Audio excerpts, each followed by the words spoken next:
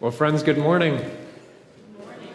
Good morning. Welcome, everyone, to worship at Pleasant Street Christian Reformed Church. Welcome to those of you here in the room with us and those of you joining us online as we gather for worship together as a community, both in person and virtually today. Whether you are in the room or somehow joining us via live stream or after the fact, we always gather in the good news and in the presence of God. And so wherever you are, the good news today is that God can find you in that place. As we get started this morning, I have a couple of things I want to highlight for you, just two, really. One is that if you haven't heard or seen the news, let me be the first to tell you that we have a church softball team, and their season has started. And the weather's been mostly good on game days, so we haven't had a lot of cancellations so far. But they actually have a game tomorrow night at 5:30, and it's not so far away. It's actually just right down the street at the Whitensville Christian School baseball field. And we were hoping to try to get some folks to come and to show up at that game tomorrow night. If you are a tailgater type of person, and you have a grill kind of thing, and you want to bring that, you would, of course, be welcome to. But tomorrow night is a game at 5:30. We wanted to see if we can get some folks to come out and join us for that game to cheer them on. So please do join us for that. The other thing is that next Sunday is the end of the month, and in our church, it's our practice to celebrate communion on the last Sunday of the month. And we wanted to let you know that next Sunday we'll be trying a format for communion that we haven't done in a while. And so I wanted to give you a heads up so that we could be practicing together. Up until late, we've been practicing and celebrating communion by passing plates together. Next Sunday, we'll be doing a version of communion, the supper, by gathering into lines and coming forward to take the bread and the juice. We'll have more instructions for you next week. I just wanted you to know in advance so you weren't surprised. That's all I have in terms of announcements. And so, friends, I'd like to invite you to rise in body and spirit. Let's worship together. Give thanks to the Lord, for he is good. His love endures forever. In our anguish we cried to the Lord, and he answered by setting us free. Give thanks to the Lord, for he is good. His love endures forever. The Lord is our strength and our song. He's become our salvation. Give thanks to the Lord, for he is good. His love endures forever. We will not die, but live, and will proclaim what the Lord has done. Give thanks to the Lord, for he is good. His love endures forever. The stone the builders rejected has become the capstone. The Lord has done this, and it is marvelous in our eyes. This is the day the Lord has made.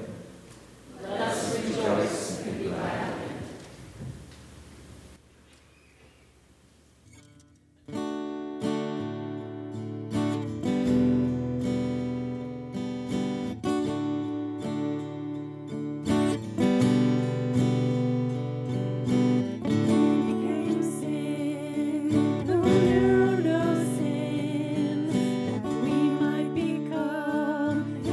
Righteousness.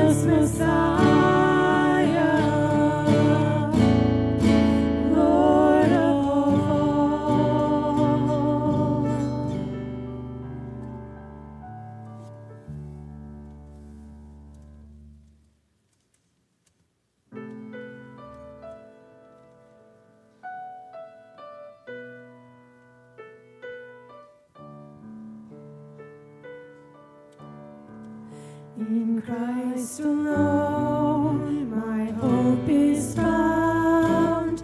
He is my light, my strength, my song. This cornerstone is solid ground.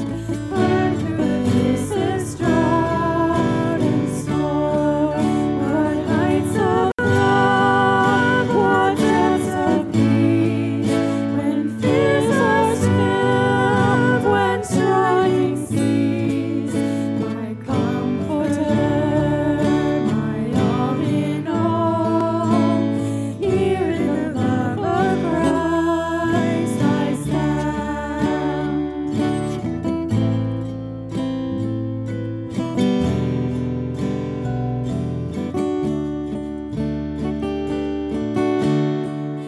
In Christ alone, who took on flesh, fullness of God in helpless babe, this gift of love and righteousness, scorned by the ones He came to save, till on that cross as Jesus died, the wrath of God was satisfied.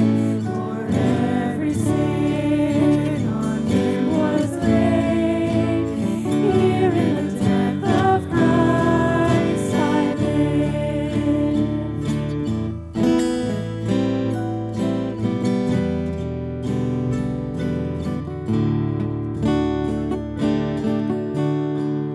There in the ground His body lay, light of the world by darkness slain, then bursting forth in glorious day, up from the grave He rose again, and as He stands in victory, sin's curse has lost its grip on me.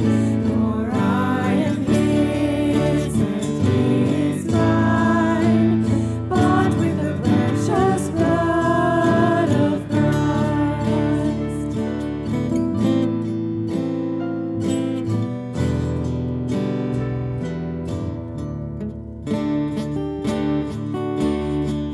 No guilt in life, no fear in death. This is the power of Christ in me. From life's first rise to final breath, Jesus commands my destiny. No power of hell, no scheme of man can ever pluck me from His hand. Till He returns or calls me home, here in the power of Christ I'll stand. No power of hell, no scheme of man can ever pluck me from His hand. Till He returns or calls me home, here in the power of Christ I'll stand.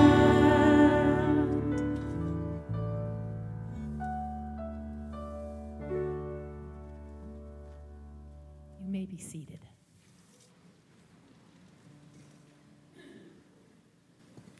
In Christ alone, my hope is found. But if you're like me, many times this week, more times than I probably can count, I relied on myself, and I didn't rely on Him. I didn't take things that I should have to Him in prayer. I missed opportunities to tell others about His great love for us. If you're like me, you need a time to bring these sins and confessions to God for His forgiving love. Please join me in a prayer of confession. Lord, you said, if you love me, you will obey what I command. Forgive us our lukewarm love and our disobedience. Lord, you said, you may ask for anything in my name.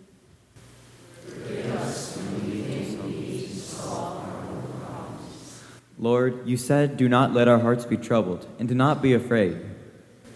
We confess that our lives are often consumed by worry and anxiety. Lord, you said, if you remain in me and I in you, you will bear much fruit. Forgive us our barren lives. Lord, you said, you must testify, for you have been with me. We confess, Lord, that we have been too often silent. Lord, you said, love each other as I have loved you. In this and in so many other ways, we confess our failures and shortcomings. Forgive us, we pray. Amen. Please continue to bring your silent confessions to God.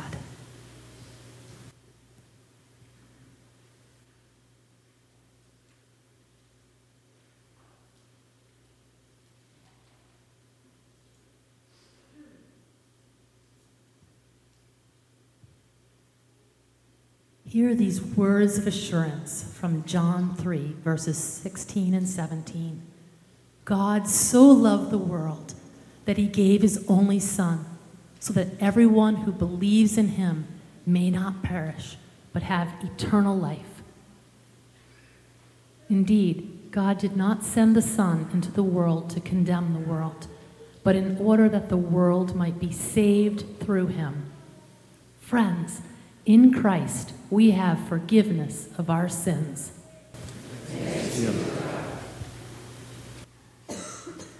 Would the deacons please come forward for our morning offering?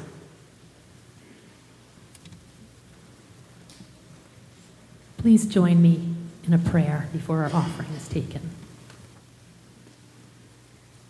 Gracious Heavenly Father, everything we have is yours. Every good and perfect gift comes from you, our loving Father. Please accept the gifts that we offer back to you. Use them in growing your kingdom, Lord. And help us to share, too, in that kingdom work by telling others about your great love for us and them. In Jesus' precious name we pray. Amen.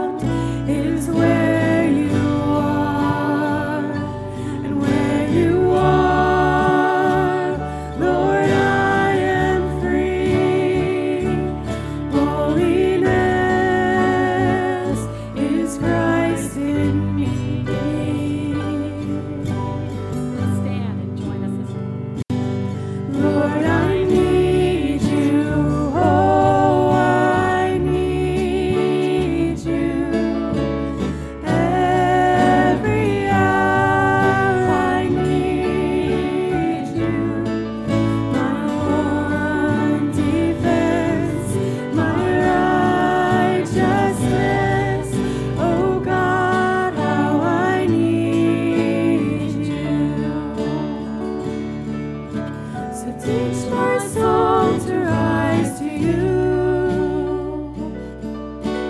When temptation comes my way, and when I cannot stand, I'll fall on you.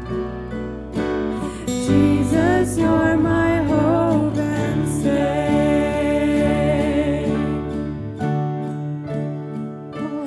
Lord, I need you. Oh, I need you. Every hour I need you. My one defense, my righteousness. Oh God, how I need you. Lord, I need you. Oh, I need you.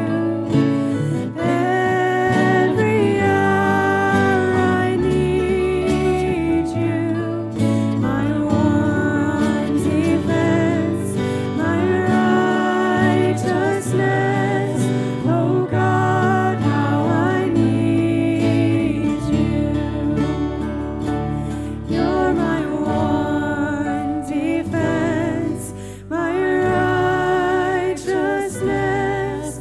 Oh God, how I need you.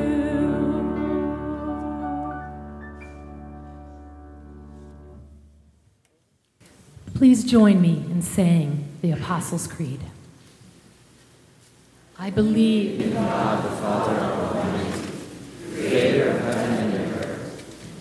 I believe in Jesus Christ, his only Son, our Lord, who was conceived by the Holy Spirit and born of the Virgin Mary. He suffered under Pontius Pilate, was crucified, died, was buried. He descended to hell. The third day he rose again from the dead. He ascended to heaven and is seated at the right hand of God the Father Almighty. From there he will come to judge the living and the dead. I believe in the Holy Spirit, the Holy Catholic Church, the communion of saints, the forgiveness of sins, and the resurrection of the body, and the life everlasting. Amen. God welcomes you to his house of worship this morning and greets you with these words. The peace of Christ is with you. Let's take a moment to greet one another.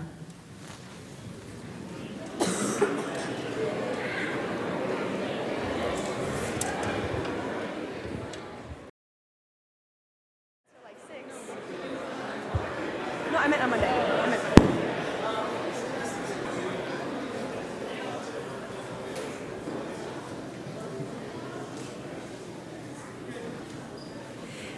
Can I have all the Kids Street kids come up here?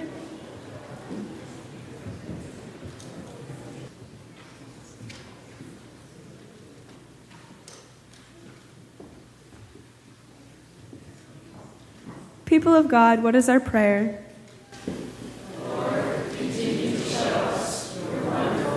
Never stopping, never giving up, unbreaking, always and forever love. Amen. The Lord be with you. And also with you. Go in peace to love and serve Jesus. Thanks be to God.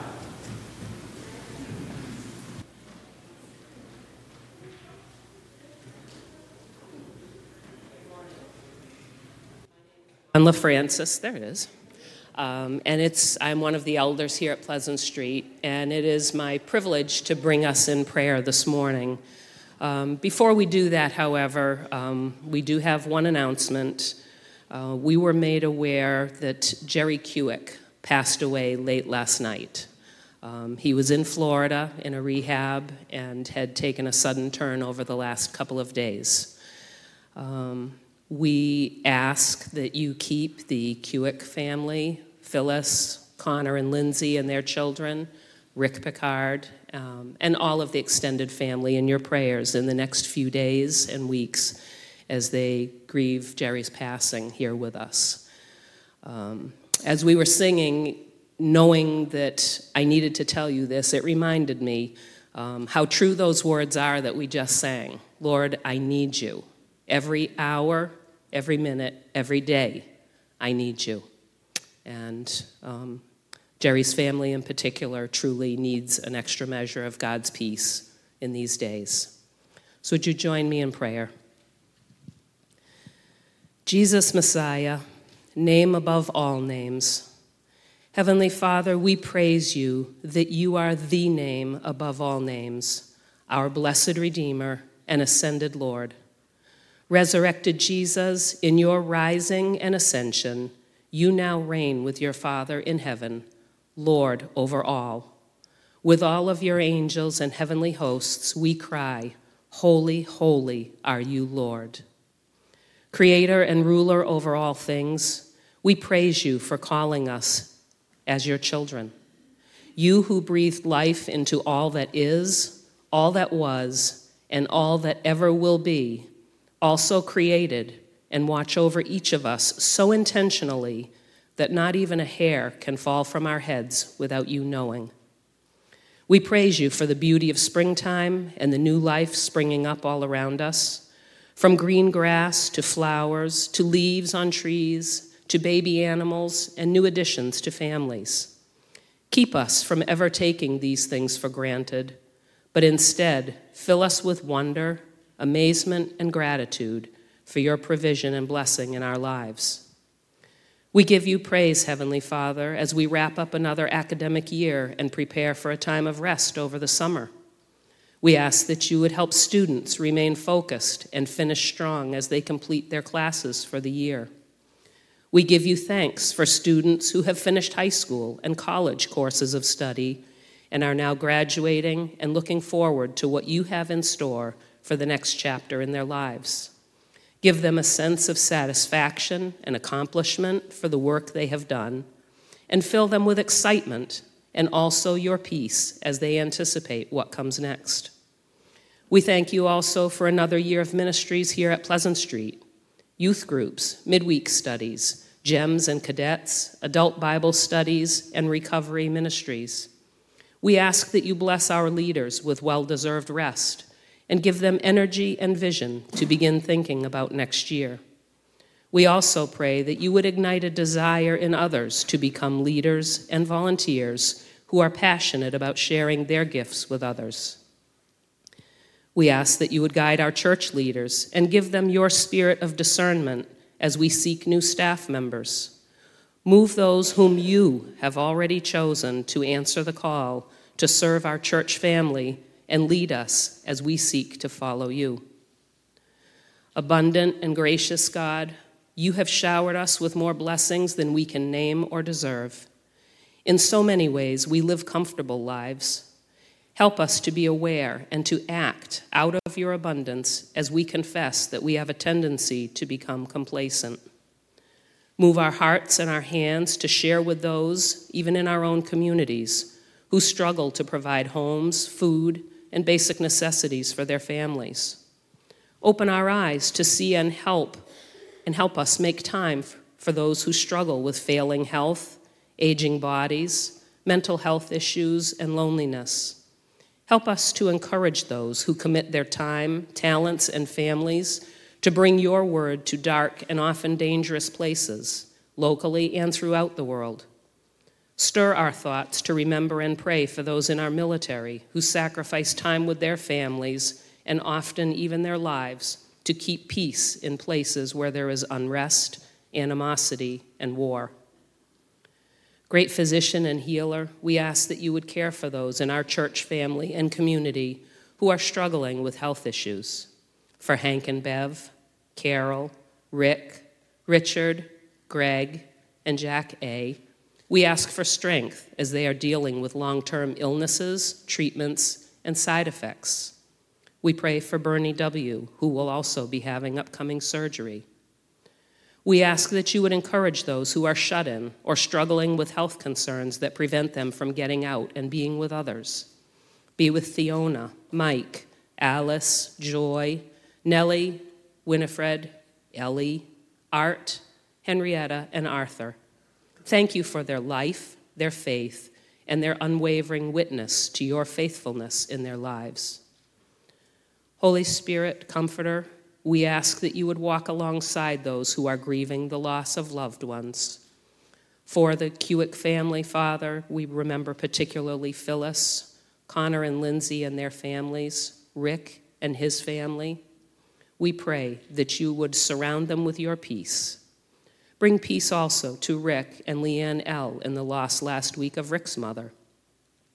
And we ask that you also continue to comfort the Stinson, Hart, and Haringa families, as well as others who, although their losses may not be as recent, struggle with waves of sadness and difficult days.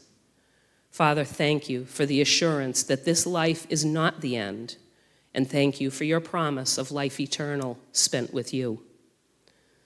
Jesus, as we have celebrated your ascension this week, we now wait, as your disciples then waited, for your Holy Spirit to fall fresh on us.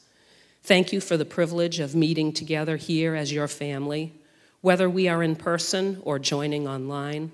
You promised that where even 2 or 3 are gathered in your name, you are with us. We ask that you would anoint Pastor Matthew as he now brings us your word and reminds us that we are as branches on your vine, receiving life only through you and relying on you to feed us.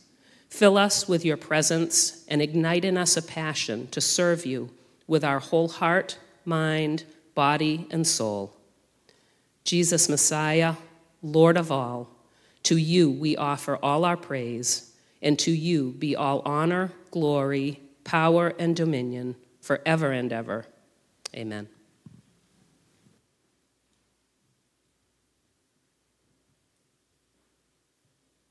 Today's scripture reading comes from John 15, 1-9. I am the true vine, and my Father is the gardener. He cuts off every branch in me that bears no fruit, while every branch that does bear fruit he prunes so that it will be even more fruitful. You are already clean because of the word I have spoken to you. Remain in me, as I also remain in you. No branch can bear fruit by itself. It must remain in the vine. Neither can you bear fruit unless you remain in me. I am the vine, you are the branches. If you remain in me and I in you, you will bear much fruit. Apart from me, you can do nothing. If you do not remain in me, you are like a branch that is thrown away and withers. Such branches are picked up, thrown into the fire, and burned. If you remain in me and my words remain in you, ask whatever you wish, and it will be done for you. This is to my Father's glory, that you bear much fruit, showing yourselves to be my disciples. As the Father has loved me, so have I loved you. Now remain in my love. This is the word of the Lord.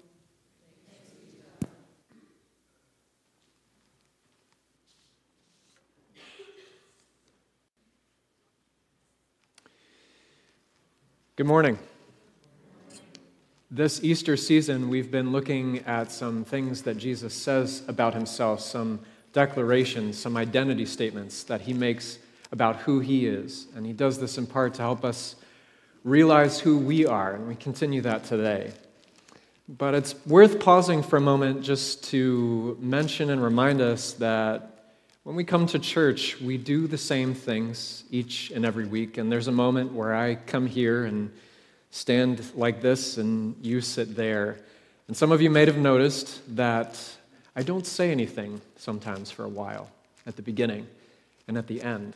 And I didn't want you to be confused about why I do that. It's not a stunt. It's a reminder for us that when we come to this moment, we are in the presence of God, and we are in the silence, allowing ourselves to enter a little bit of a different space where God is speaking to us. And so, friends, would you join me in doing that now? Let's pray. Father, Son, and Holy Spirit, light streaming through the window, gathered here in your presence, we ask that you would come by your Spirit. For even as we go through the cycles of the church year and we remember that we haven't yet got to Pentecost, that we have already come here because of Pentecost. And so this morning we gather in your presence because you are in heaven, and when you left, you promised you would send your Spirit. And that Spirit is moving among us now. And so we ask that you would settle our hearts, that you would open our ears, and that you would speak to us, that we might hear and drink deeply of life. In your name, amen.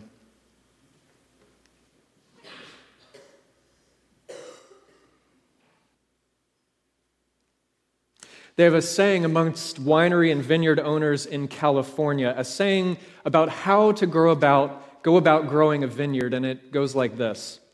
The best way to make a small fortune in wine is to start with a large one.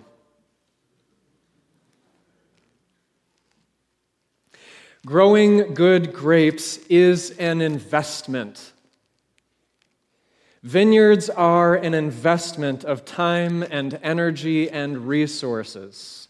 A fruitful vineyard requires many things to be fruitful. It requires a seasoned vine dresser, lots of staff, equipment, and infrastructure. To have a fruitful vineyard, you have to find a way to deal with rot and insects, too much rain and not enough, and these days, in many places, also fire. It takes years of investment before vines even start producing. And even after the grapes have started producing, they need to be processed and aged in oak barrels. It's an incredible investment, and it's a risk. And there is only one reason that you do any of it: fruit. You can have the coolest wine label. You can have the best terrace for wine tastings with a view unparalleled. You can have a reputation or an image of being a vineyard that makes the phone ring, but without good grapes, the vineyard is an empty investment. God is a vineyard owner.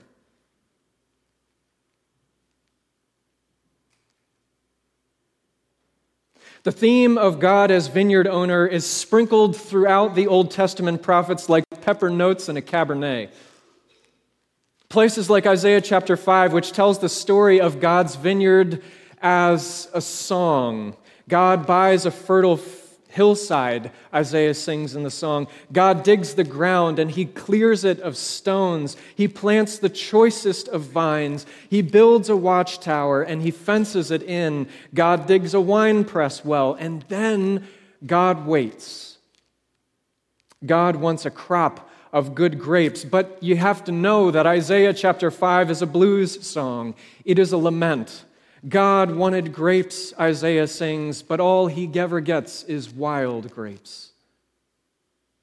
God is grieved because there is no fruit. Nothing seems to have come of all of this investment. What went wrong? The soil was good. The vineyard owner knows what he's doing. The conditions were all there. There can be only one source for the fruitlessness. Something is wrong with the vine. Of course, Isaiah doesn't want us to be guessing about who God is talking about in the analogy, so he tells us, right? The vineyard is Israel. The people of Judah are the vines. God is the one who is tending the vineyard, hoping for fruit. But when God looks at his vines, there are only wild grapes. There is no, in other words, love for justice. There's only bloodshed. When God looks for a congruent, holy character of life sprouting up from people in his vines, there's only selfishness and fear and cries of distress. Isaiah leaves us with this song of lament, realizing that if God is going to get fruit, he's going to need a new vine. Fast forward to Jesus in John chapter 15, proclaiming himself to be exactly that. Jesus, my friends, does not say he is a vine, nor does he even say, I am the vine. Did you notice what he says? He says, I am the real vine. Friends, it's like Jesus is singing Isaiah's lament of a sad song, but he changes the key. And he says, I am the authentic, real Israel in the flesh. And life comes from being connected to me. This is the way that Jesus, one of the images that he gives us for what salvation is. Salvation is realizing that you are a dead branch that has been grafted onto the living vine of Jesus. It's simple in that way. On our own, we wither and die, but when God the gardener takes us by his Holy Spirit and grafts us into Jesus, we live. But that's not the end of the story of the vine and the branches. Being grafted to Jesus is actually really just the beginning. It is in being connected to Jesus that we also grow and mature, which is why the Father nurtures the branches toward fruitfulness. Well, actually, nurture isn't quite the right word, is it? God cuts off fruitless branches, and God cuts the fruitful ones. God is not satisfied just to save some withered branches. No, he grafts them all to Jesus, and then he picks and he prunes them. He pays careful and close attention to them, looking for life and then pruning the life to get more life. The picture that Jesus gives us tells us that God still has a vineyard, and God is still longing for fruit. Which invites a question, maybe. How fruitful is my life? It is an uncomfortable question. What, do you mean, how productive am I with each day? No. Slow down. What I mean is, are we being fruitful? Paul in Galatians 5, he talks about fruit. He says the fruit of the spiritual life in God is love, joy, peace, patience, kindness, faithfulness, gentleness, and self-control. He itemizes it for us. Friends, you can be a productive person and bear no resemblance to those things. Productivity is good, but Jesus doesn't mean success or competence. He means the fruit of a life that is being changed by God. Jesus, did you notice he leaves open wide the definition of fruit? He doesn't tell us specifically what it means, but he does sum it up in that expansive, beautiful, and very concrete word, love. Or you could just call it a life of holiness, a life of authentic God-likeness. God wants fruit. He wants lives bearing the abundant fruit of a life that is both inwardly and outwardly good and beautiful and helpful to the world around us. Which is why we get so anxious about a passage like this. We hear that if. We hear that conditional. We sense God's attentiveness, looking and searching, peeking through the leaves, longing for fruit. We do not want to get burned, cut, thrown out. We would like to hide behind the leaves. But God, through his word, keeps pruning the leaves away, exposing a life looking for fruit and not seeing very much of it. Friends,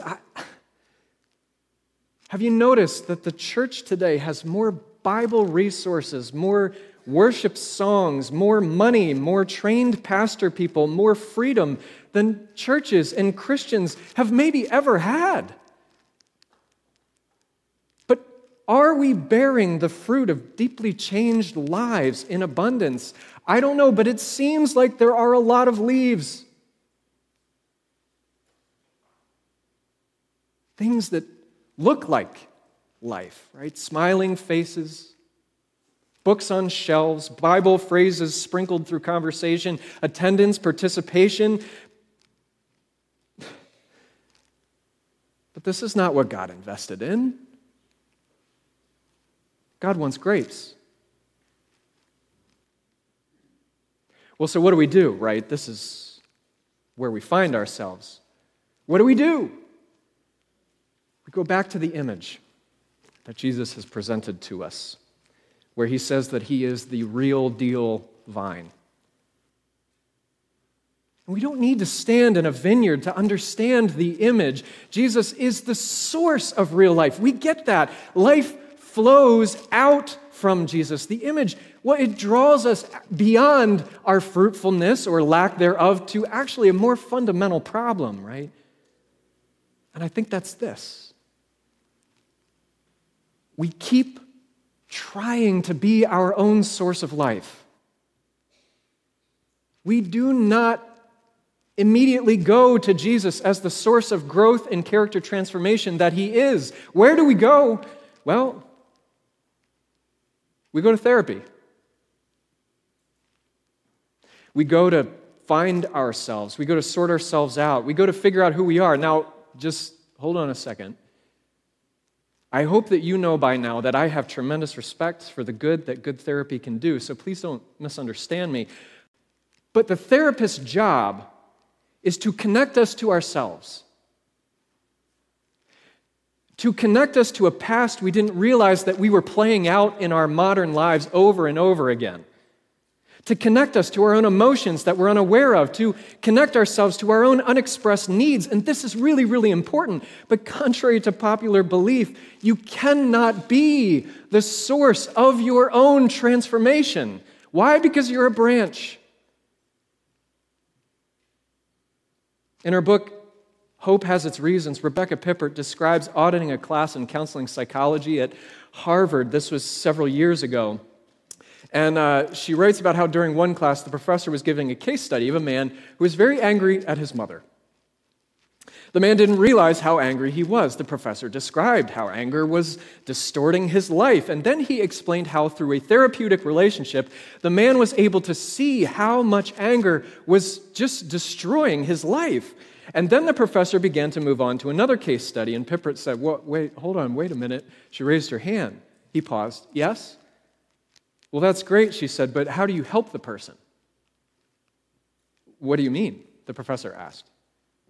Well, how do you help him forgive his mother? If his life is being distorted by his resentment and anger, how do you help him forgive his mother? The professor replied something to the effect of, well, there's not anything I can do. Hopefully now he will understand his anger and, I don't know, hopefully maybe not be so driven by it. Well, now other students are raising their hands, and they're surprised, and they're disconcerted, and they begin to speak up as well, and a discussion follows, and finally the professor is at risk of losing control of the class, and he has to move on, so he says, look, if you guys are looking for a changed heart, you're looking in the wrong department.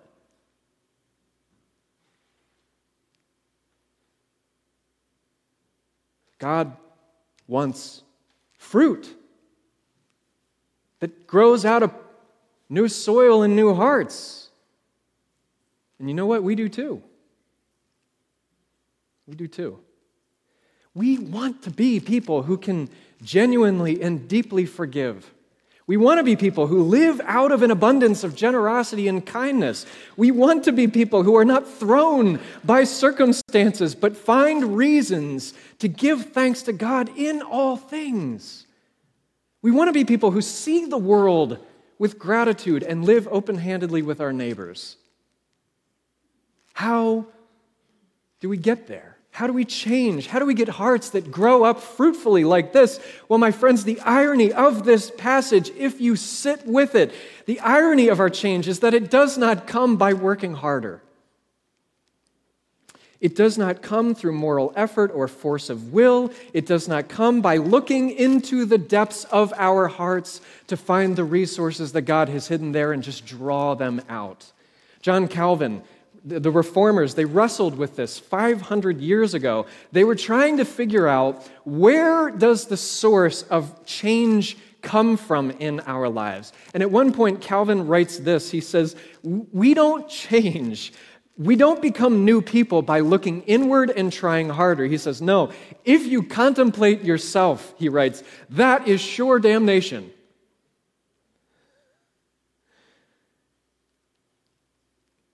What did he understand? He understood that if you look, the more that you look at yourself, what do you find? You find a question. Am I doing enough? What else should I be doing? There's a scene in a movie that came out about 10 years ago called Ragamuffin. It's about the life of singer-songwriter Rich Mullins. And in this scene, I couldn't show it to you because I couldn't get a copy of it in time, but you can find it. It's on YouTube, right? But in this scene, Rich and his band Zion, they are about to perform at a church in the South, and there's a pastor there, and he's very formal with them, and he asks them all to shape up, and they're not wearing shoes, and he says, put shoes on and get your act together. And this pastor, he's in a 3-piece burgundy suit, and he gets up at the end of his message, and he holds up a Bible in front of his flock, and he says, if you're going to get serious about your faith, you need to look at this book like a rule book. It has the do's, it has the don'ts. Are you going to follow the do's, or are you going to do the don'ts? And then he ends with this question: would Christ be proud of you?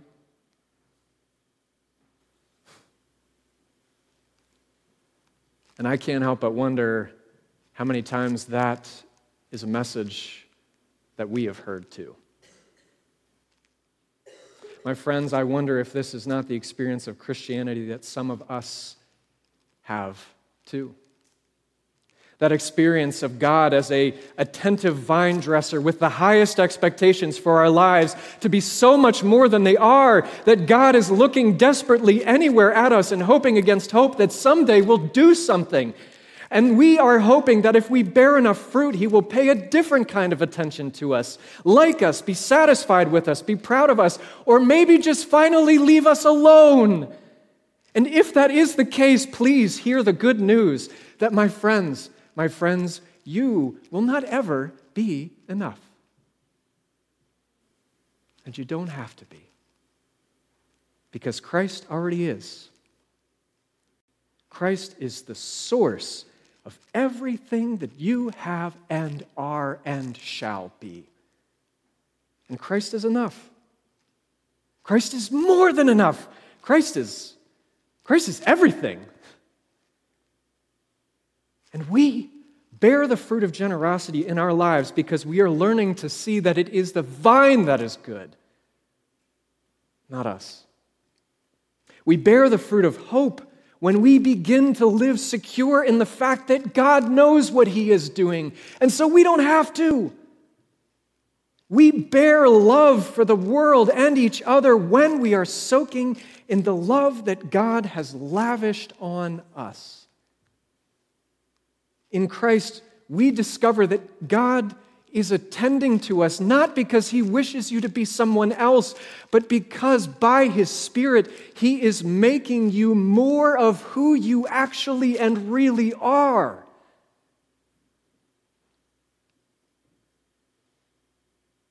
John Ortberg is a famous evangelical pastor who worked and lived about 15 minutes away from where I used to live in California. He wrote that book about getting out of the boat, walking on water. Maybe you know it. He was very successful, and it turns out spent most of his life not really sure if he was doing enough. He wrote a book a few years ago in which he tells this story. In the story, he's about in his early 50s, and he's given a sabbatical by his church with nothing to do. The elders invite him to take it, and then the elders insist that he takes it.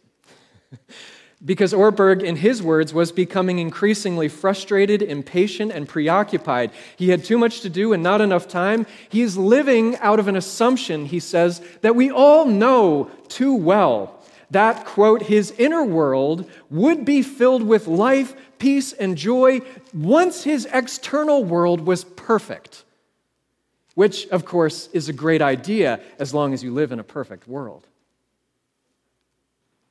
John needed help, and so he went to visit his friend Dallas Willard, the great artist of Christian discipleship and spiritual formation. John was a friend of Dallas's, and so he got to spend an entire day with him, just the two of them. John told him that he felt frustrated because the people at his church were not changing more. What do I need to do to help our church experience greater levels of spiritual growth and fruitfulness, he asks. Long pause. Then Dallas says, you must arrange your days so that you are experiencing deep contentment, joy, and confidence in your everyday life with God. No, John tries again. I wasn't asking about me. I was asking about other people. I was wondering, what do I need to make the church do? Maybe it's a book everyone should read or a program they should go through. Maybe it's a prayer system everyone should commit to. Yes, Brother John, Dallas interrupts. I know you were thinking of those things. But that's not what you need the most. And it's not what they need the most. The main thing you will give your congregation, just like the main thing that you will give God, is the person you become. If your soul is unhealthy, you can't help anybody. You don't send a doctor with pneumonia to care for patients with immune disorders, after all. I'm trying, John says. Do you hear the anxiety? I'm trying, John says. I do my best each day to start with a quiet time. Well, hold on, Dallas says. I didn't say anything about a quiet time. People in churches, including pastors, have been crushed with guilt over their failure at having a regular quiet time. And then even when they do, they find it doesn't actually lead to a healthier soul. Your problem, Dallas says, is not the first 15 minutes of your day. It's the next 23 hours and 45 minutes. You must arrange your days so that you are experiencing total contentment, joy, and confidence in your everyday life with God.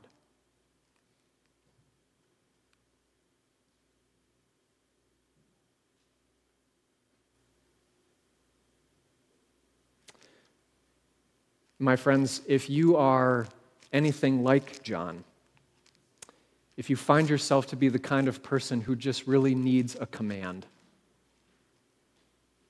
there's only one here. Remain. Abide. Or, put more simply, come live with me, Jesus says. Come live with me, he says. Come live with me as I live in you. Come live with me and then ask whatever you want, because everything that I have, I've already given to you. Come live with me and be at home wherever you go. Come live with me and find contentment and joy and confidence in knowing that now, because of what I have done, God is not asking you, what have you done for me lately? He is declaring, look at what my son and I have done for you.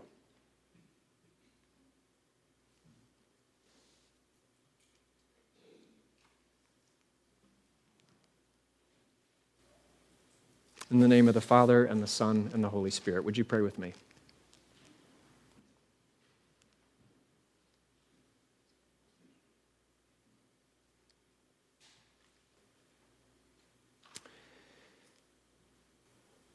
Lord Jesus, our vine, our source of life, we come to you this morning hearing the abundance in the offer of what you promise us. And it seems too good to be true. For in every other part of our lives and in this world, we are evaluated on performance. And it is strange to come here this morning and find that the evaluation has already occurred, and that you, Jesus, have passed with flying colors. That you are the name above every name, that all the righteousness and all the glory belongs only and finally to you. The strangest bit of all is that you would have done all of that in order simply to make it available to us, to absorb us into what you have done on our behalf.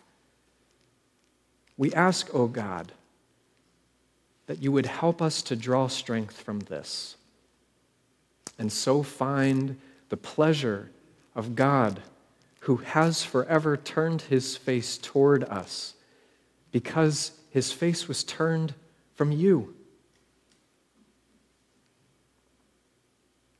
We trust in hope and faith that even now we will see things growing.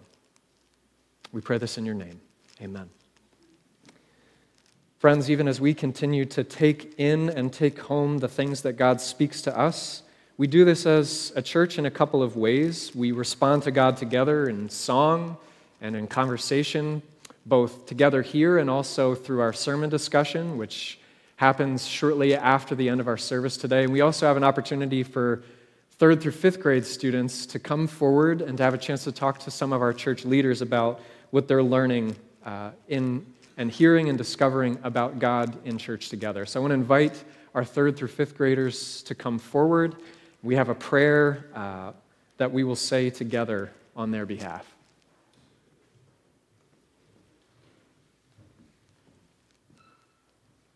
Hey, guys. Hey, guys. All right. People of God, what is our prayer?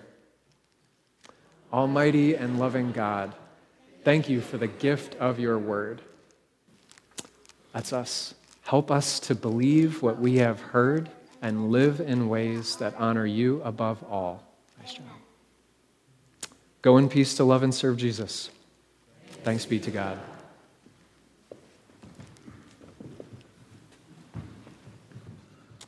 I want to invite our musicians to come forward as they help to lead us all in worship. Friends, would you rise in body and in spirit, and let's sing together.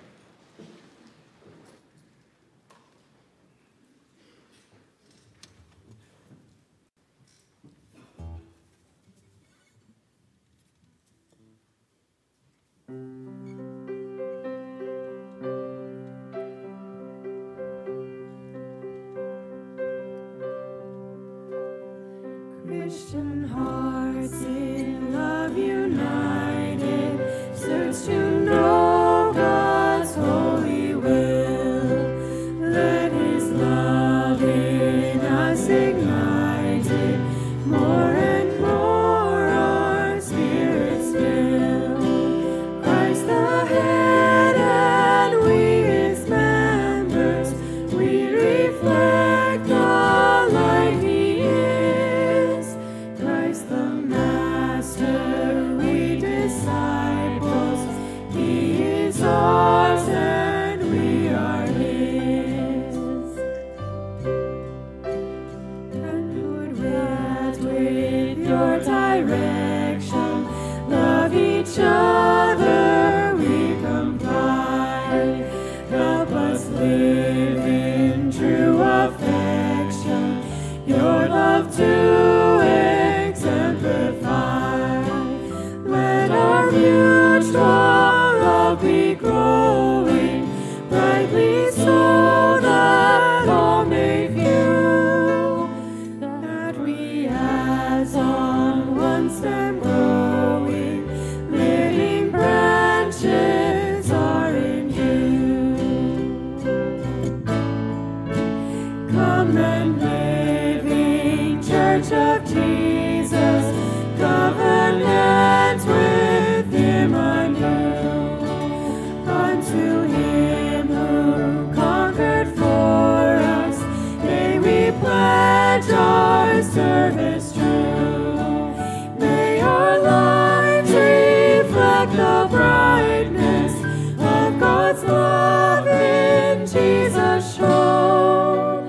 To the world we then bear witness, we belong to God alone. May our lives reflect the brightness of God's love in Jesus shown.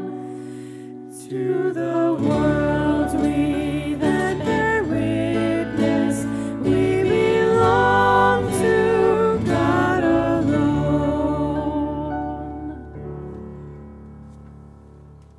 Sisters, we belong to the God who has given Himself to us, and in that sure hope, would you lift your eyes, open your hands, and receive God's parting word of blessing for you. Friends, the Lord bless you and keep you. The Lord make His face to shine upon you and be gracious to you. the Lord turn his face toward you and give you his peace. Amen. Let's go singing.